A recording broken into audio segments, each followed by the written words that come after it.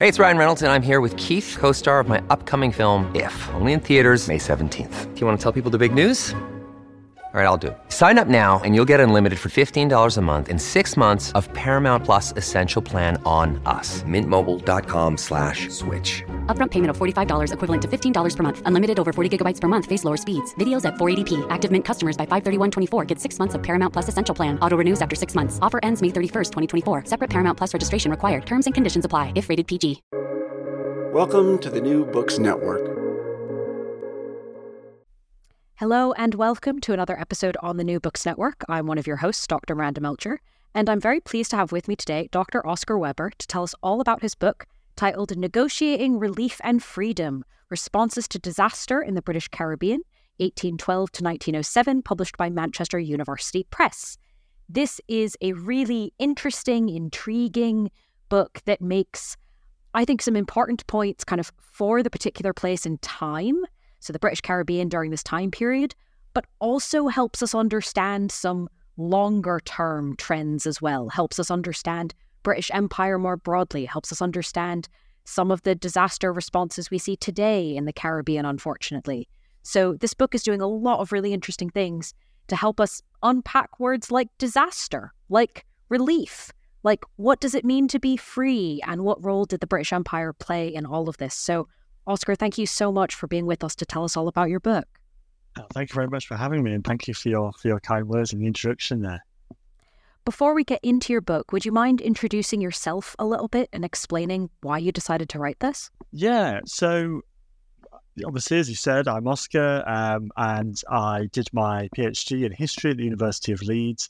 And from there, I lectured at LSE and held a research fellowship at the Institute for Latin American and Caribbean Studies at the University of London. So this focus of the Caribbean has really been, in my work and in my teaching for a long time.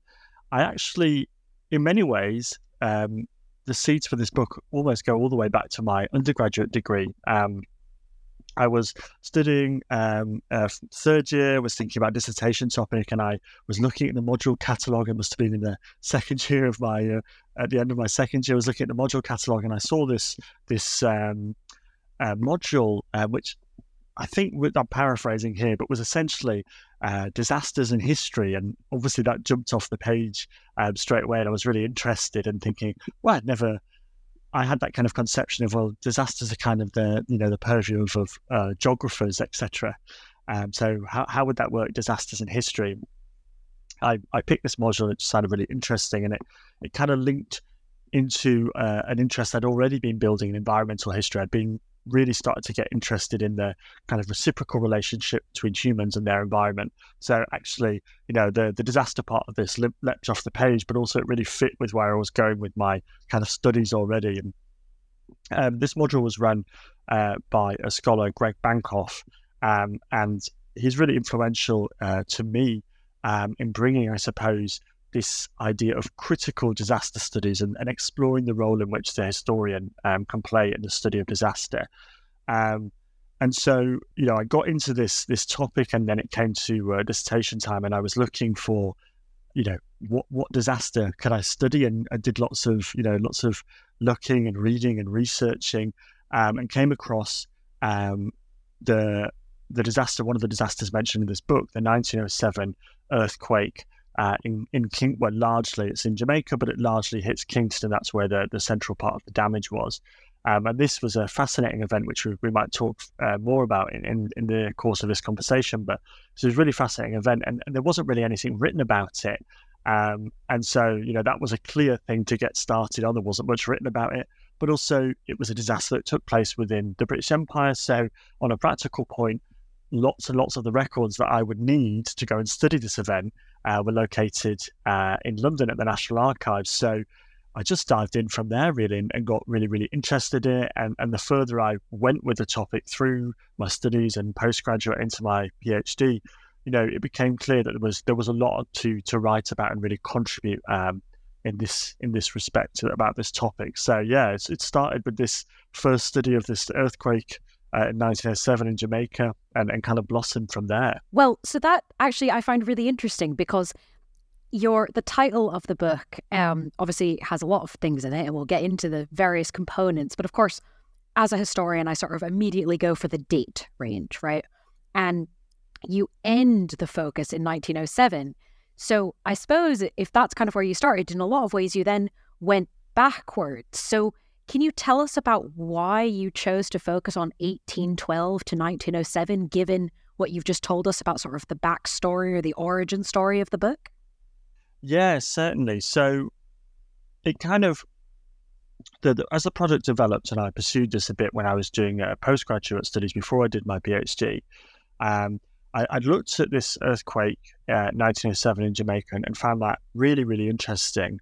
And I wanted to kind of, explore it further. There was so many kind of interesting themes that were emerging out of that study, and I kind of looked at the historical records, and in the decade previous to the 1907 earthquake, there'd been a major hurricane in Barbados in 1898, and then the eruption of La Soufrière in St. Vincent in 1902, somewhat overshadowed by the Martinique eruption, that took place parallel, basically, in the same week to that.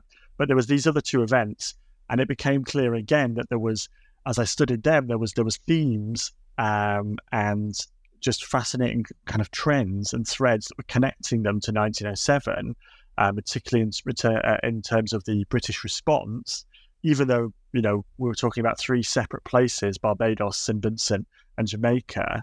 And so once I'd kind of studied those in depth and saw the way that they linked to 1907 and helped me explain some of the response and the way in which people were treated and the way in which the kind of relief effort or the response took place after that, it was kind of like, as I got to the point of, being able to do a PhD, it was like, there's certainly a whole kind of interesting, study to go back and look at this. And obviously, we'll probably touch upon this multiple times today, the big pivotal change in the Caribbean, the abolition of the slave trade in 1807, and then later the ending of slavery and its following by apprenticeship. So it just seemed that, the Caribbean had always experienced these disasters, hurricanes in particular, on an annual basis. There was so much to go back and explore. So yeah, it was quite, and now I think about it, you bring that up, it was kind of strange almost working backwards from where the book would eventually end. But it just kind of fell naturally as I sought to kind of explain more and more the kind of the factors that were shaping the colonial response. The only way was to go back and see where they had come from, so to speak. Yeah, no, that makes quite a lot of sense. And I think we're going to do a bit of that excavating where things come from. Though obviously, in a bit of a highlights fashion, the detail is in the book, but we should, hopefully get to some of those big concepts in our discussion. So now that we have an idea of kind of where this project came from, the time period that it covers, I think it's probably worth starting with how natural disasters at the time were understood, because, as you said, these are annual events, right? Hurricanes still happen. It's, I think, too easy to sort of assume that the way we think of them is the way that they were thought of in the 18th century, but not so much. So how were disasters understood by people in charge in the 18th century? Yeah, so it's a complex question, I guess, and it's one I try to address quite a bit in the first chapter of the book. And what I'm really doing in that first chapter, and this relates to your question, is exploring the way in which the 18th century, in many respects, marked a shift, and with any shift in thinking, in this case, from a totally kind of providential or religious understanding that disasters were the product of God, to a more, we can say loosely, scientific understanding. That shift, it doesn't have a neat start and end point. And so, I look at in the book, in that first chapter, some big pivotal events in that respect that shaped and prompted people to think differently. The most famous is obviously the one that I mentioned in the first chapter, is the Lisbon earthquake, which took place in 1755 in Lisbon. And in the 17th century, still, as I mentioned in the book, there's an earthquake in 1692 in Jamaica. It's unbelievably devastating. It sinks effectively. The first capital of Jamaica, Port Royal, is built on this sandbar out into the sea. And this earthquake in 1692 basically sinks the city. It causes liquefaction. So the seismic energy causes the sand to basically stop acting as a solid. And the town itself basically gets sucked into this giant sinkhole, which is then infilled with the sea. And that event is just shocking, to say the least, for the people who survive and witness it. That event is really understood as a product of God's wrath for this notorious kind of den of iniquity, of piracy and all the rest of it, everything that was associated with Port Royal. Kind of cut forward to this earthquake in 1755 in Lisbon, and that caused, I suppose, to put it lightly, a lot of head scratching in Europe, because you had this city that was absolutely devastated by this earthquake, and it wasn't on the kind of colonial periphery. So it wasn't, I'm sure there was lots of people who were regarded as less than savory characters in Lisbon, but nothing like Port Royal, this town which had this extremely lurid reputation. And lots of people, I think as well, because the earthquake took place at a time when people were literally, at the time of day when people were heading to mass, a lot of people really struggled to wrap their heads around how this had happened to a Christian capital at a time when people were actually going to church. And so this causes lots of consternation, provokes a lot of thought in that period of the European Enlightenment, where people start to think differently about these events. And that's not to say that they entirely abandoned in the 18th century a religious understanding of these events. People talk about a kind of deist perspective, which is to say that these events are still seen as the product of a divine design, but the ways in which the disasters take place, they operate, could be something that could be understood, and people work to that end. And I think the other reason why the Lisbon earthquake is so interesting in 1755 is because as the people of the town who survived tried to pick up the pieces, the government actually steps in and seeks to rebuild Lisbon in, as far as possible, a kind of a scientifically grounded and more seismic proof way. It's what becomes known as the Pombal style in Lisbon. So that's one event that I touch on in the book that tries to highlight the way in which there's this shift happening, provoked by big events like the Lisbon earthquake. But again, it's as a historian, it's hard to get a sense of who did believe then that these were events that could be understood, that were potentially had a scientific origin that could be understood, and who thought they were religious. Well, lots of people who are publishing, that we can find in historic records, start to obviously engage in this new study and move away from a providential understanding of disaster. But as we'll see, people on the colonial periphery, not so much. So it's uneven. But like I say, kind of coming back, to really get to answer the question, really, the 18th century is this transitory moment, like I say, provoked by big events like the Lisbon earthquake. People are starting to think differently. The timing of the mass, I think, is a really interesting sort of key part of that. So thank you for explaining how these things came together. Before we move on, though, I do want to kind of poke at something you mentioned a little bit, that idea that the providential conception, the deist idea, lasts longer in fringes like the British Caribbean than in other places. Why do you think that is? So, it's very interesting. I think because I think there's a physical element of distance, right? When people are thinking differently, say in the aftermath of the Lisbon earthquake, that emerges in a big exchange of letters and scientific discussions that are happening over Europe as people get this news and react to it and process it and think about it.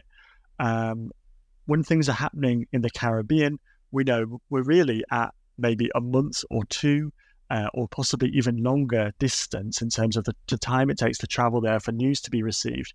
So there's that element. There's the kind of the practical element of the knowledge exchange, and these discussions are slowed down. But the sorts of people who are having those discussions in Europe are also not the sorts of people, out in the periphery. Like I say, Jamaica, Port Royal, the previous capital, had a very unsavory relationship. So this is not where the scientific minds of Europe are situating themselves. There's that element.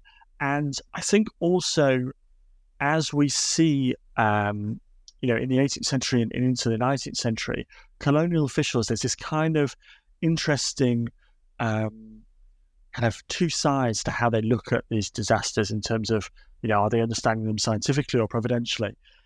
What I found a lot when I was studying records from this period is, and it took me a while to kind of think about this, was that the colonial officers, when they're talking to themselves or they're talking to London, this is particularly in the period that I cover in the 19th century, they're not talking about these disasters in a providential way. They're talking about them as events to be dealt with, to cope with, and to build back from.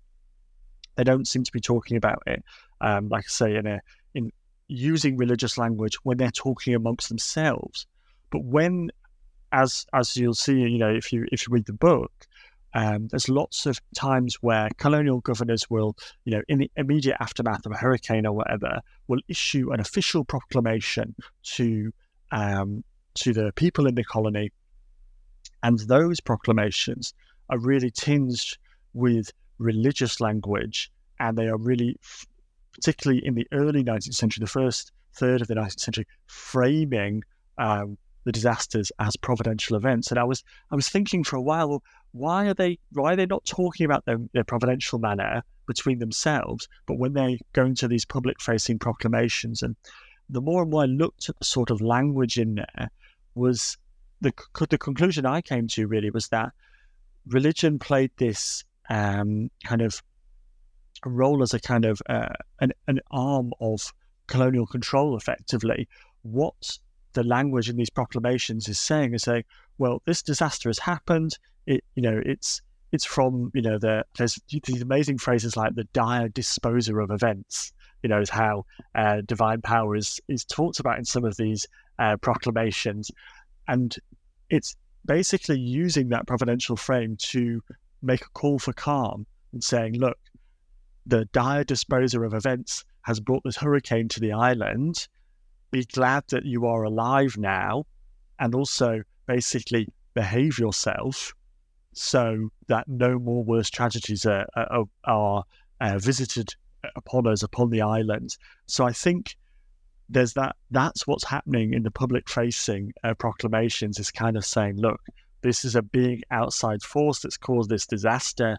And now, particularly when we're thinking about the central division in Caribbean life in this period between plantation owners and overseers and white sources of power versus African Caribbean people, enslaved and then later apprenticed and later free, that division, these proclamations are kind of like a call for calm and like a reminder of this higher power, basically. And so that is one of the reasons I think at least this providential framing of disaster persists in the Caribbean, if that makes sense.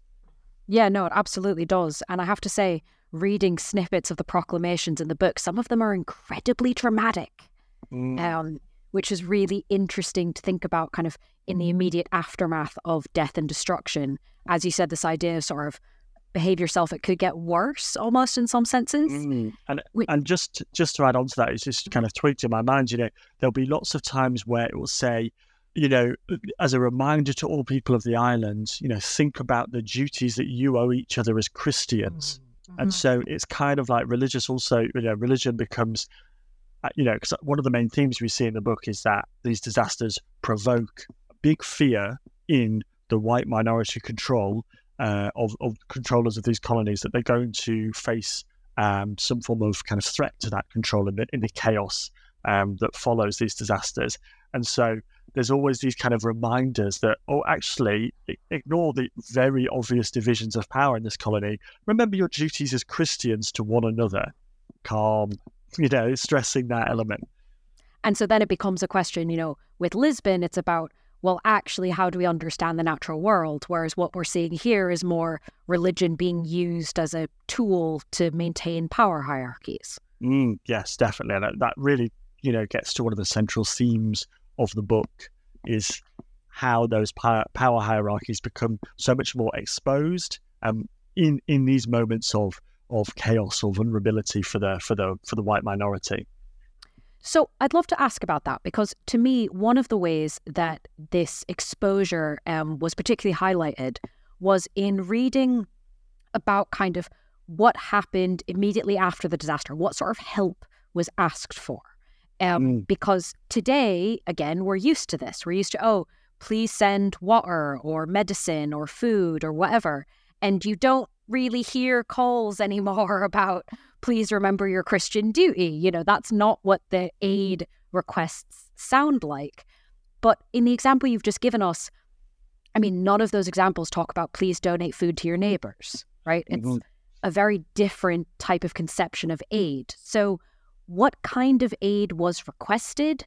Who was asking for it? Who was meant to receive it? What usually happened to these requests?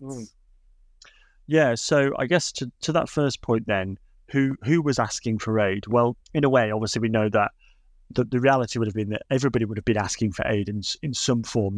That's what makes these events so interesting, is that white or black, rich or enslaved, everybody is affected by these events, but ultimately the people who can make the requests for external aid are the people who are literate, have access to, channels of government, communications with Britain and neighbouring colonies. So ultimately, it's the planter-dominated assemblies, particularly in the first kind of third half of the 19th century, and also the colonial officers and governors on the ground. Those are the people who are making those external requests for aid.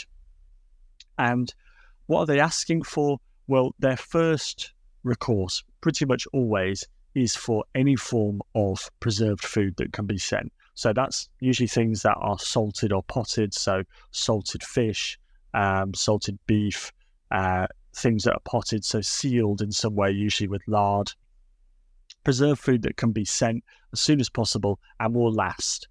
And this preoccupation with food is really, it's a result of two things that are explored in the book. Is that obviously, food is the thing that will drive people to take action. Right? Hungry people are people who take action. That people who are, disregard set rules and laws and these sorts of things. So there's always an urgency in the letters that you read from planters and colonial officials that the absence of food will provoke a riot, a contestation of their authority, whatever. So that is one of the things they're always asking for, that straight away.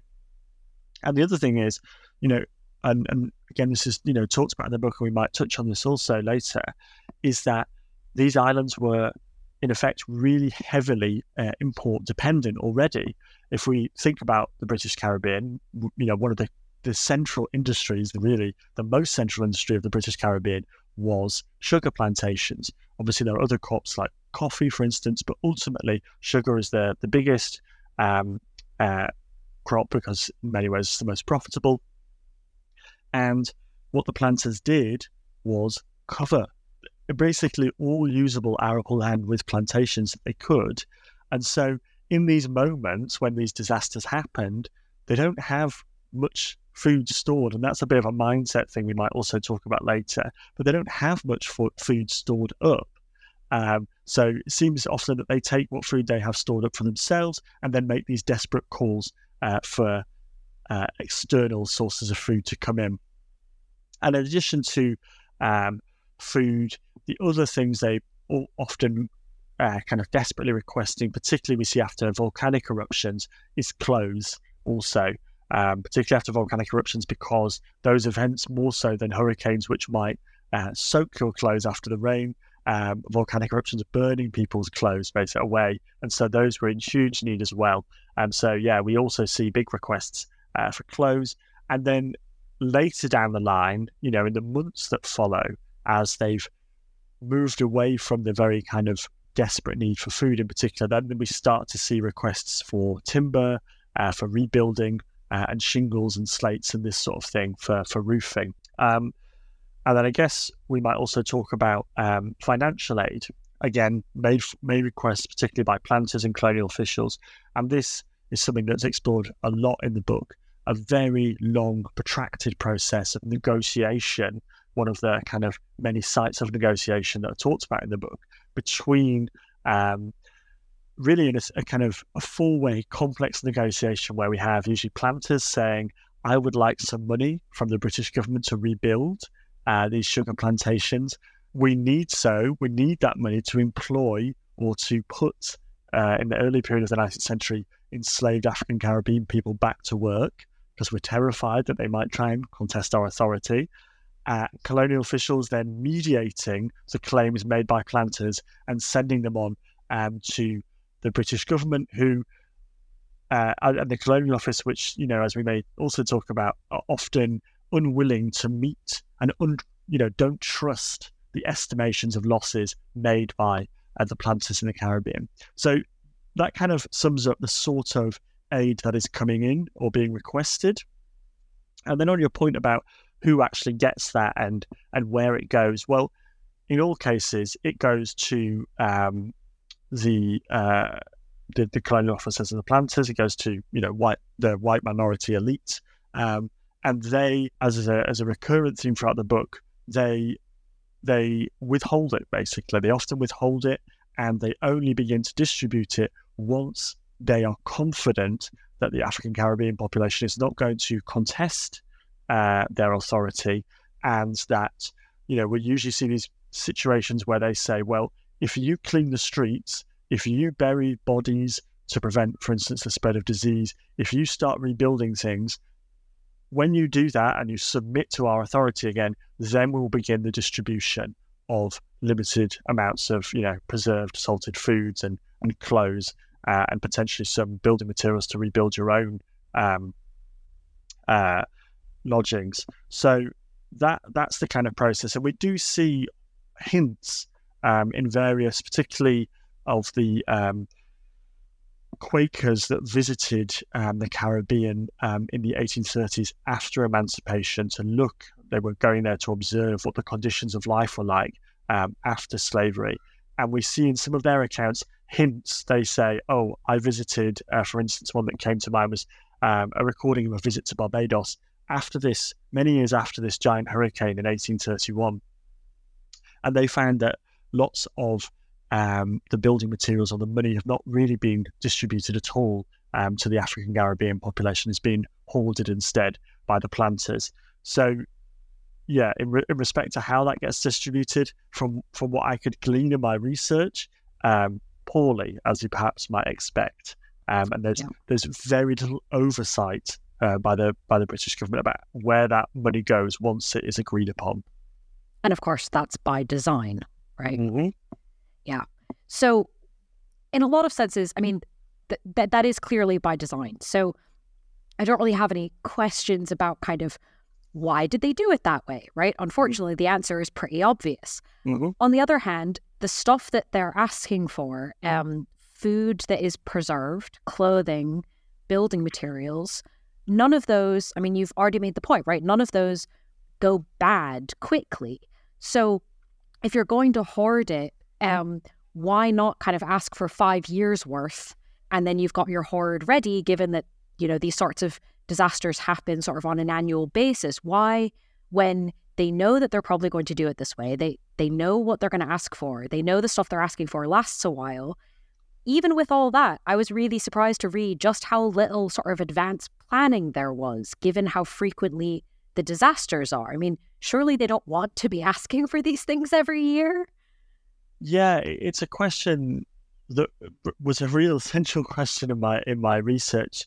That really kind of, I suppose, intrigued me for a long time, was why was there so little forward planning, particularly, for hurricanes which occur on a basically annual basis. The severity differs from year to year, but you can pretty much guarantee that, one of these colonies is going to be affected by a hurricane every year. And it was through a kind of a long process of thinking about this. Now, as I mentioned in the book, there are individuals, somebody like famous Jamaican planter Simon Taylor, who do go to some effort to store food, as he puts it, quote, to prevent want, even in case of storms, right? But he's singled out, as somebody else had studied his kind of stockpiling, another scholar, Nicholas Crawford. He really singles him out and saying that he's a real exception. He's more careful than others. He's a wealthy planter. He's more careful than others. And I think one of the things I kind of argue in the book really is that, pardon me, is that there's multiple factors at play here that kind of explain why they don't kind of forward plan to a same degree. I think there's a first aspect, which is we have to think about absenteeism. So the people who often own these plantations aren't in the Caribbean. They're absentee, as the name would suggest, and they're in Britain, exercising their power in Parliament and building, big stately homes and huge estates in Britain. So there's a kind of practical aspect of it. They're not directly affected by like the kind of visceral nature of these events. So maybe they're not thinking about them in that same way, thinking, oh, we need to prepare for this, because they're not actually there. And I think the other thing is that for the people who were there, often a theme I explore a lot in the book is they didn't really see the Caribbean as a place that they were going to stay long term. As planters, they didn't see it as a home. And I contrast this to French colonists. I got some of the really interesting accounts of how kind of French planters saw the French Caribbean, and they were very much attached to that and saw that as their home, even if they were born there, in contrast to these British colonists, and in contrast to obviously their relatively close neighbours like in the 13 colonies later America. They don't see it as a place where they're going to develop the Caribbean in the long term. They go there to set up a plantation and set in chain a process by which they're going to make lots of money, and most of them are really quite desperate to get back to Britain and get to that business of building big estates. And so I think in many ways there's just a neglect. These people campaign to get some relief sent over there after disasters, but effectively their goal here is to make as much money as possible from these plantations. So they're willing to basically do it on the cheap. They will spend as much as they need to, but not really more than that. And particularly as we go into the 19th century, the plantation class is notorious for their indebtedness. So I think really they were chancing it often that maybe a bad hurricane wouldn't happen this year, and therefore they didn't need to spend lots of money thinking about how their buildings were constructed and thinking about what they were stockpiling and this sort of thing. So I think really it came down to what I referred to in a way in the book as a plantation mindset that's wholly profit driven, and they wanted to cut corners where possible.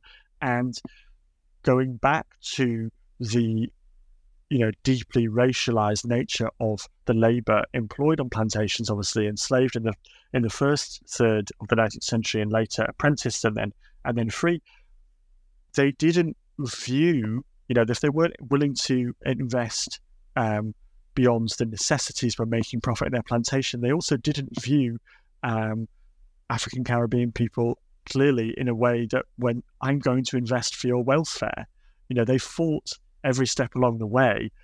Many of the welfare measures that followed the abolition of the slave trade in the 1807, there's a period in the 1820s where Britain attempts some kind of welfare, kind of very limited, it must be said, welfare policies for enslaved people in the Caribbean, and they fought those every step of the way. So I don't think they were going to suddenly start thinking about stockpiling food for the benefit of the African Caribbean population because they had fought their welfare every step. But they fought impositions to take seriously some, but however small degree, their welfare every step of the way. And I don't think they were going to change despite the frequency of these disasters. Thank you for explaining that. also found it kind of just inexplicable. Like, why aren't they doing this? But actually, reading the book, listening to that explanation, it does, in fact, make rather a lot of sense. I'd love to kind of now pick up something you mentioned earlier that we've not gone into much, which is this idea that disasters create this massive fear for the white minority class, that their power hierarchy will be challenged. Can you walk us through sort of what that looked like in some of these instances? You know, what were they scared of? What actually happened? What did they try and do about it? Yeah, so I think in a way, the best place to start answering this question is thinking about what is life like for African Caribbean. How does power work in the 19th century Caribbean when there's not a disaster? That is to say, for most of the 19th century, particularly obviously during the period of slavery, life centers on the plantation, and the plantation. And I'm paraphrasing a scholar whose name I forget here, but the plantation effectively functions as an outdoor panopticon. So it's an outdoor prison in which, because of the mass deforestation, you can have white overseers on horseback patrolling the plantation, and they can have huge lines of sight over the whole plantation grounds. So the plantation is this concentrated, disciplined, effectively open-air prison where the white minority, and they are really, really in the minority, can exert very strong totalizing control over the African Caribbean population. And they are heavily policed. You know, one of the things I talk a lot about is their movement in everyday life. Most enslaved people aren't allowed to leave the plantations without express permission, usually a written pass from an overseer or plantation owner.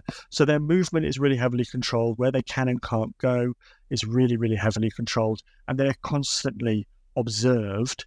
And so when you have a disaster, if we think about, going to most common, a hurricane, which it completely stops all these rhythms which control and regulate life for African Caribbean people, and it brings chaos that this white minority was suddenly very terrified of. Well, all the sugarcane, in the case of a hurricane, all the sugarcane has just been mowed down by these huge winds. There's flooding everywhere. Maybe there's landslides. Maybe the horses that the overseers usually ride around on and use to keep people rounded up, maybe they've been killed in the course of the hurricane. All the rhythms are suddenly out of whack about, okay, this is when you have to turn up, from your lodging, you're expected to be on you're expected to be on the plantation at this time and work until sundown. And then you have all these other duties which control and regulate every aspect of your life under constant observation. And then suddenly a hurricane might come along and the very plantation house itself is completely knocked down. The overseers and maybe the plantation owner, if they survive the hurricane, which they may well not survive the hurricane, are shorn of all of their kind of accoutrements to their control. I mentioned, be able to ride around on a horse, but maybe the weapons that they own, the guns that they own, these sorts of things suddenly, on a practical level, might be soaked with rainwater. I can't fire a gun now. I can't use that as a threat. But also you've lost they've potentially lost the kind of visual markers of their authority. Like I say, their plantation house might be destroyed. They're not wearing, fancy clothes or whatever it is that they usually kind of build this air of authority. So these disasters come along and they knock away all these kind of rhythms of work and control and monitoring that take place. And like I mentioned earlier, hunger, which so often followed these disasters, whether it was a hurricane, eruption, or an earthquake, the three kind of main disasters I study in this book, hunger, of course, people are driven to survive. So if there is no food to be found on the plantation after a storm, people are going to leave the plantation and they're going to go looking for it. And often people migrated to small, because there often were small in the Caribbean, urban centres looking for food. And suddenly you start to, again, to have a situation that brings a lot of anxiety in white authority, which is you have large groups of African Caribbean people now getting together. Maybe they're demanding food, they're looking for food, and suddenly you can really understand why, okay, the white minority, they might lose control of this situation. So like I say, yeah, to really get to the heart of it, these disasters just, they brought chaos, and they upended all of the rhythms and the methods through which control was exerted. And, particularly those things like limiting people's movements off plantations was designed so that large groups of people couldn't get together. And of course, after a disaster, that's what people start to do. And we see colonial officers and governors through the course of the book trying to find different ways to disperse people from urban centres and get them out and get them back on the plantations and this sort of thing. So that really is where lots of this fear comes from. That's very helpful for taking us through. Thank you so much. I want to kind of think about, though, how that changes, or maybe perhaps more importantly, doesn't change. Because as you've mentioned a few times, during this time period, we have the abolition of the slave trade, which is, of course, separate from the abolition of slavery. And then, of course, the abolition of the ill-fated apprenticeship program that tries to maintain slavery under a different name for a few years.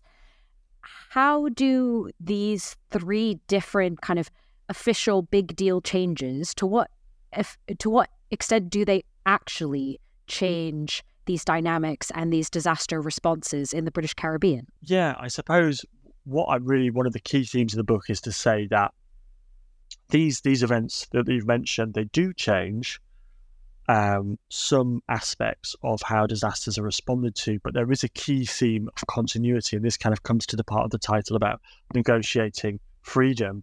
And we often see after these disasters in the period after slavery that the colonial officials and the planters that held positions in government and planters more broadly are trying to find ways that allow them to exert a similar level of control over the African Caribbean population that they once did during the period of slavery. So, for instance, in the period of slavery, one of the disasters talked about at length in the book is the 1831 hurricane in Barbados. This hugely devastating hurricane, and we see that fear play out there as lots of people head to the capital of Barbados after the hurricane looking for food, etc. And so a militia is deployed by the government, which basically tours the plantations of the island and threatens violence to people who leave the plantations.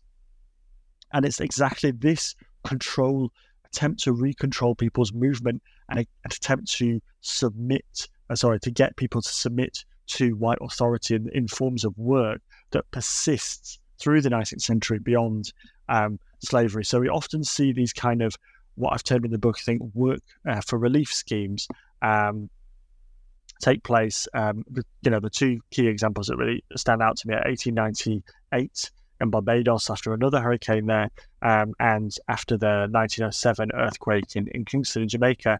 So we see officials, as I kind of mentioned before, withholding relief that's really needed in terms of particularly food, and saying, you can receive this aid, you can receive this food once you come and clean streets. So, clean streets, bury bodies, and engage in often what was really dangerous labour.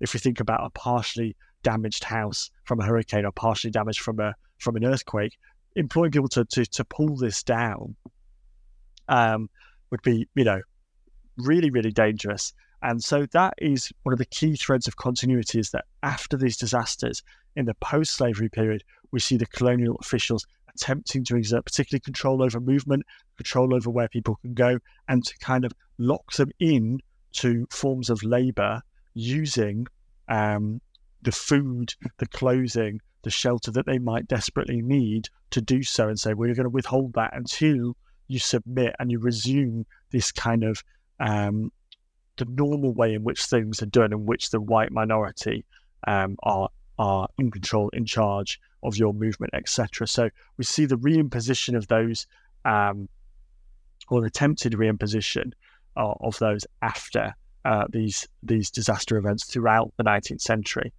And in terms of kind of, I suppose you mentioned there, think about kind of reactions, what actually does happen. Well, one of the things I found really striking is that throughout the course of the book, in many ways, the white fear of a contestation of their authority doesn't really materialize.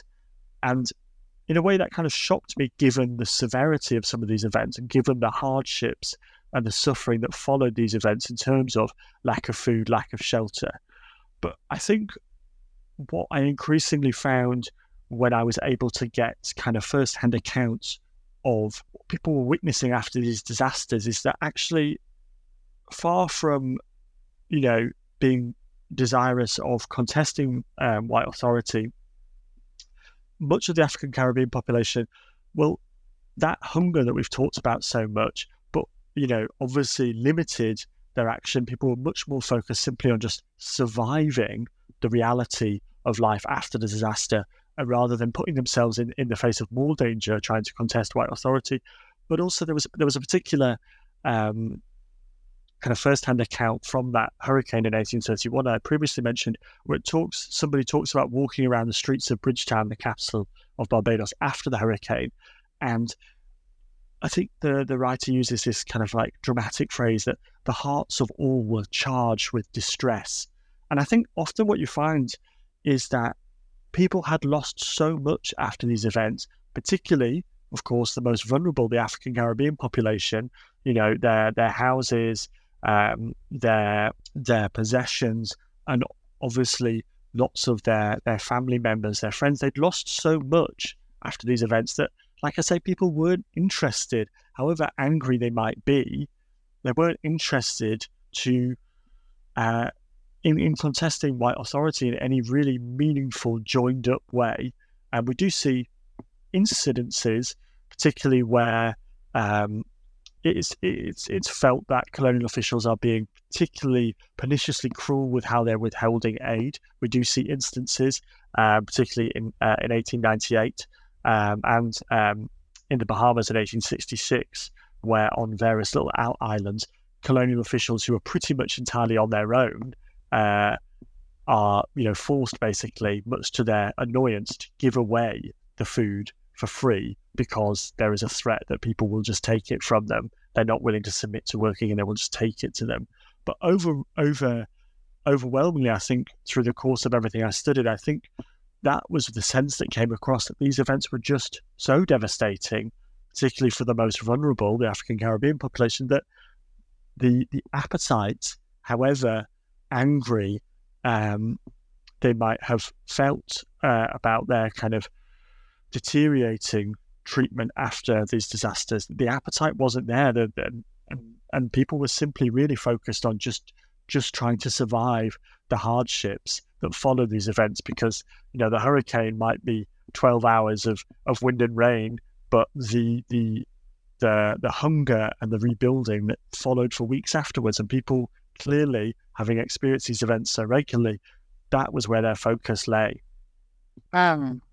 Very helpful to put all of that in context. I think that's one of the things I found really useful about the book, is kind of, there's a lot of things happening in the same time period, and we often sort of don't put them all in the same conversation, if that makes sense. We talk about kind of environmental history, we talk about political history of abolition, but we don't always put them together. So that's a really helpful piece of what I think the book is doing. Likewise, I'd love for you, if you could, to tell us a little bit about, obviously, in some senses, this is all happening quite a long time ago, and there's many aspects in which these circumstances are not the same as they are now. On the other hand, legacies are real, and these sort of quite nasty power hierarchies, the lack of planning, the sort of, oh, well, these things just happen and it's got nothing to do with us. Well, except for the fact that kind of how you run a plantation has a lot to do with environmental degradation. So what are some of the legacies of this 19th century pattern of disaster response? Yeah, so I think you kind of touched upon one of the key ones that I really tried to highlight in the book, is the ecological damage that took place as a result of centuries of plantations is something that still really affects the Caribbean to this day. So I mentioned briefly earlier about deforestation. So sugar plantation, to grow monoculture en masse like that, needed huge clearance of existing forest, jungle, etc. So there was mass deforestation. I think one of the things that always stuck with me that really shocked me from my research in this area, so in the 17th century, Barbados begins to be settled from 1625 onwards, and the early descriptions of the colonists arriving in Barbados is that basically there's the shore and then there's jungle right from the shoreline, basically almost impenetrable jungle covering the whole island of Barbados. And then, roughly speaking, by the 1670s, the extent of the deforestation is such that the island is now reliant on imported timber to build anything. That's how much they've chopped down. And by the 18th century, descriptions of Barbados basically describe the island as one large sugar plantation. That's how deforested the island has been. I mean, it's really mind blowing. And there was other islands were severely deforested. Other islands, such as Jamaica, had mountainous regions that were never fit for growing sugar monoculture in, and so areas of forest obviously did survive. But this deforestation and some of the direct effects of that, particularly loss of soil cohesion in the face of hurricane rains, etc., is something that really affects the region to this day. Deforestation in particular, reports that I've read about, this is slightly going outside of the British Caribbean, but particularly Haiti, the deforestation continually causes huge landslides there, that are followed after earthquakes and hurricanes, and really exacerbated the loss of life and property. And I think what's interesting is a bit out of my area of kind of scholarly expertise, but lots of people have argued that as the Caribbean has kind of become increasingly reliant on tourism as a key source of money, rightly or wrongly, but why that's relevant now is that, to quote another scholar whose name escapes me right now, that the golf course has replaced the plantation. So where you had a huge area cut down for plantation, now those trees, there hasn't been a replanting effort, and the golf course has taken its place. Another huge area of, in this case, grass monoculture, and it's embedding that legacy of ecological degradation that's followed on from colonialism. I think the other thing as well, to borrow Walter Rodney's term, as I do in the book, about colonial underdevelopment, is something that continues to affect the Caribbean, and this is something that's also clearly expressed in the calls for reparations for slavery, a recognition of how that enterprise of slavery and plantations underdeveloped these islands. It took money away from them, extracted resources from them for centuries, and it's left them underdeveloped. And obviously that's one of the key reasons that they are, making this claim for reparations now. And as much as I mentioned earlier that these islands were really heavily import dependent and they needed to bring this food in, the islands in the Caribbean remained import dependent. And I think that is in many ways a product of the ways that history of how the colonialism has configured their economies, that underdevelopment, that extraction of resources away from there. And it was really interesting to see, reading as I did at the time in the middle of the pandemic, the UN was doing surveys and looking at where was vulnerable, particularly vulnerable to the COVID pandemic in that period. And one of the areas highlighted was the Caribbean. And one of the reasons why it was considered so vulnerable was, again, because it was heavily import dependent. And it really kind of struck me that was coming up in relation to an entirely different form of disaster than the sort of ones I've discussed in this book. But that kind of mode of economy was increasing, exacerbating that vulnerability in respect to COVID was so interesting, and that was being identified. Of course, not discussed in those terms, but I think that was clear to me, having looked at that century of history and so much more in relation to the Caribbean. Yeah. Thank you for taking us through that. I think that's, again, one of the benefits of doing history, of being a historian, is that even if it's not mentioned in the news article, kind of having all that knowledge, you go, wait a second.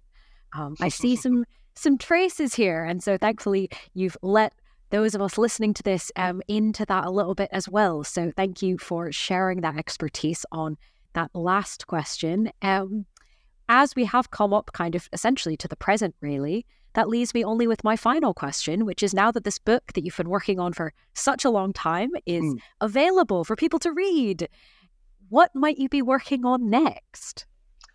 Yeah, so I'm working on a really interesting project. It's something that's kind of briefly mentioned in the book. It's something I started researching.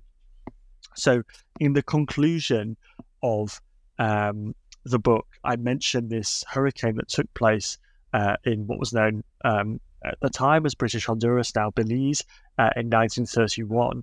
And I mentioned that as it acted really well as a coda for the book, because it was an instance, in this case, of a disaster provoking a different kind of response from the wider population of the colony, and I was really exploring. Scholars of the Caribbean may know, and more broadly, that the 1930s was a huge period of labour unrest in the Caribbean, and British Honduras is one of the first places where this labour unrest really broke out. And I got really intrigued thinking about, well, how does this link to this hurricane that took place in 1931? And by 1933, this huge labour unrest has kind of exploded in the colony and spread around the rest of the Caribbean. And so I kind of mention a little bit in the conclusion of the book, a little bit of a link there. And that's what I'm really working on next, is exploring the linkage there in more detail between this hurricane in 1931 and the emergence of a labour movement, of a decolonial movement in British Honduras.